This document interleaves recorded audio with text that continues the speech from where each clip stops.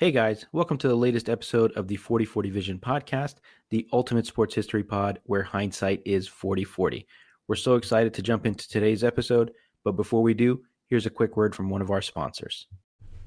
What's up, everybody? Welcome to another edition of 40/40 Shorts from the 40/40 Vision podcast. This is our short form podcast where we cover a topic in about 5 to 15 minutes, and today's topic is what if Steve Kerr was never hired by the Golden State Warriors back in 2014.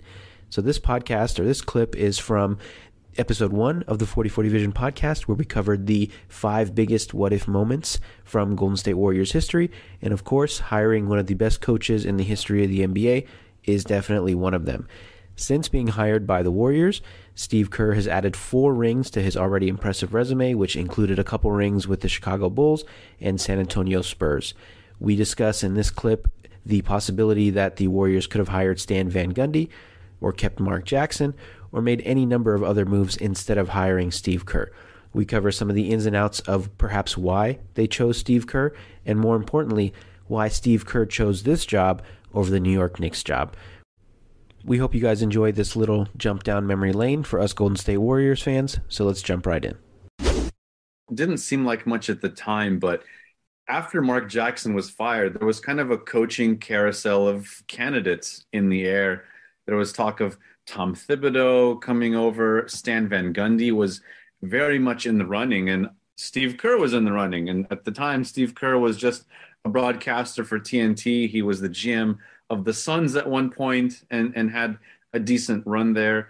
But he didn't really pop out. I wasn't really interested in Steve Kerr being the coach of the team. I've watched him growing up as a Bull and a San Antonio Spur, but it didn't exactly pop out saying, yeah, this is what we need, because Mark Jackson, fine.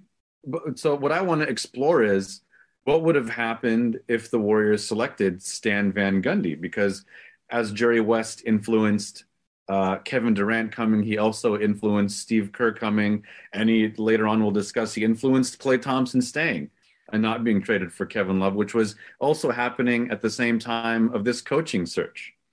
And if I remember correctly, Kerr was choosing between the Warriors and the Knicks. I think those were his 2 options. Yep. And if you think about it at the time, it's the Knicks, one of the biggest franchises in the NBA, regardless of on-court success, versus the Warriors. And it's a credit to Kerr and being kind of prescient and seeing that, this is a team that's on the rise. Let me go to the Warriors instead of the Knicks. So yeah, but continue with Stan Van Gundy. Yeah, so Kerr showed up to the meeting with a book basically on what he would do, and Stan Van Gundy ends up losing out. Mark Jackson's impact was significant. The team's defense went up. The players really just adored him because he could connect with them, having also been a very good player himself. So Stan Van Gundy had been to an NBA Finals before with the Orlando Magic. He ended up becoming the coach of the Detroit Pistons. So we're competitive. They weren't bad. He's notorious for coaching his players pretty hard. He is on their asses in practice. They have tough practices. He doesn't shy away from confrontation. He kind of has like an old school style approach that's been reported by J.J. Redick in a kind of a polite, tongue-in-cheek way. The Pelicans' young players didn't really like it that much. Dwight Howard famously didn't like it either. It's kind of an old school style, tough defensive mindset. So you look at the Pelicans, he didn't rub them the right way, especially after being coached by Alvin Gentry, who connected with players. And the problem is Stan Van Gundy was more concerned with the minutiae of execution of X's and O's over personal relationships. So even though he's Mr. Accountability and all these other things, those personal relationships in a locker room come a long way because he's not a player's coach. Steve Kerr, what is so fascinating about him is he's been through it all. He played with the best player of all time in all of these big game situations. He played with San Antonio and kind of had under legendary coaches, Phil Jackson, Greg Popovich. He played with the most selfless player of all time in Tim Duncan, and just was able to manage egos. You look at other sports, what made a coach like Pep Guardiola or Vicente Del Bosque really effective is they could manage the largest egos in the world in one locker room. And that's what made Steve Kerr really effective in Golden State.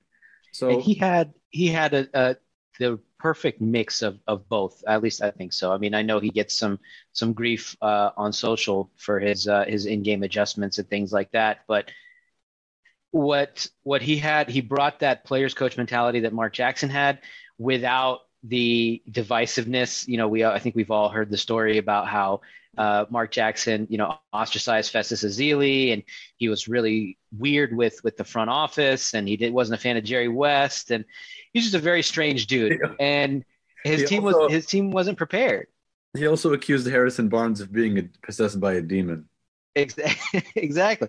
And he'd take off days, to fly down to LA to preach at his church. Like, more power to you if you want to do that, on your own time. But, the Mark Jackson teams were known, I think he noted for less ball movement than it was, popular at the time, and just being unprepared. There was a lot of weird losses to bad teams.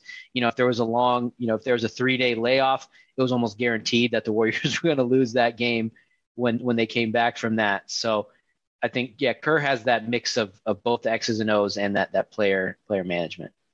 Yeah, and to turn it back to Stan Van Gundy, not different than Mark Jackson. They played a lot of pick and roll in New Orleans and in Orlando and in Detroit.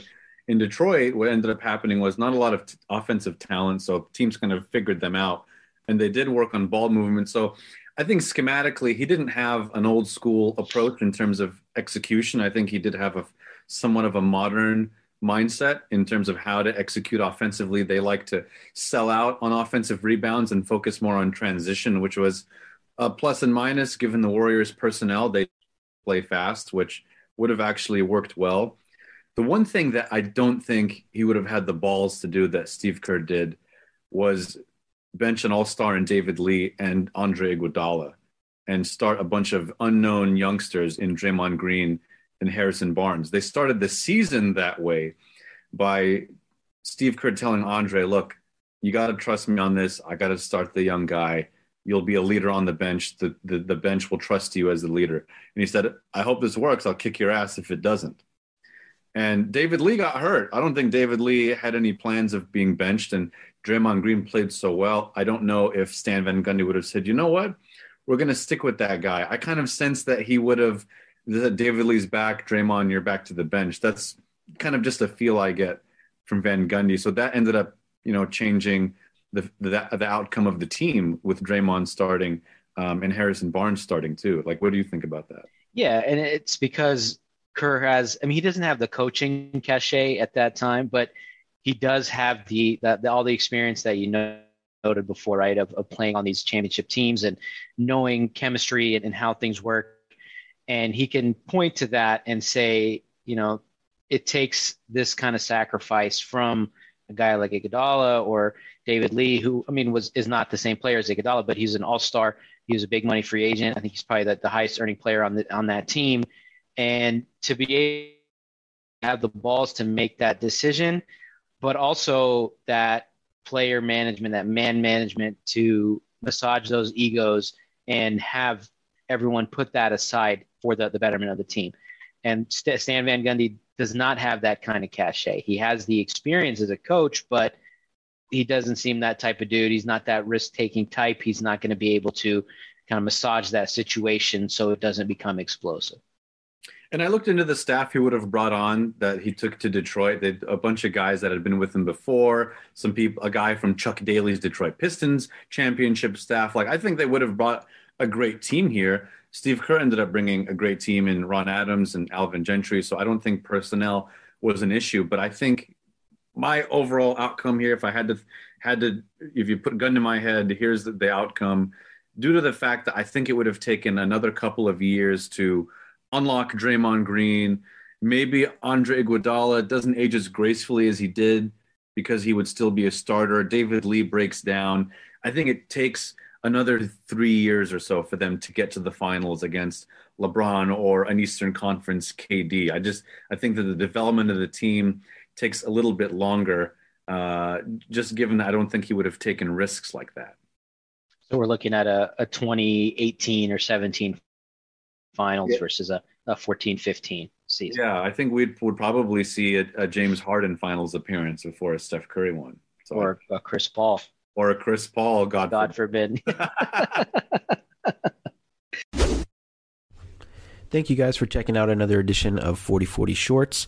As you could see from this podcast, both Simon and I are big Warriors fans, so this was a tough one to discuss because, of course, without Steve Kerr, it's hard to see the Warriors dynasty being as successful as it was, especially if the Warriors went in a more traditional direction by hiring perhaps a retread coach like Stan Van Gundy, or making another decision where they hire a coach that is not quite known for handling the egos and massaging the egos the way that Steve Kerr is. Just like any of the other dynasties in NBA history, whether it's the Celtics with Red Auerbach, the Showtime Lakers with Pat Riley, the 2000s Lakers with Phil Jackson, or the 90s Bulls with Phil Jackson, the coach of these dynasty teams becomes just as big and just as important of a figure as some of the superstar players, and perhaps even more so because he's the one constant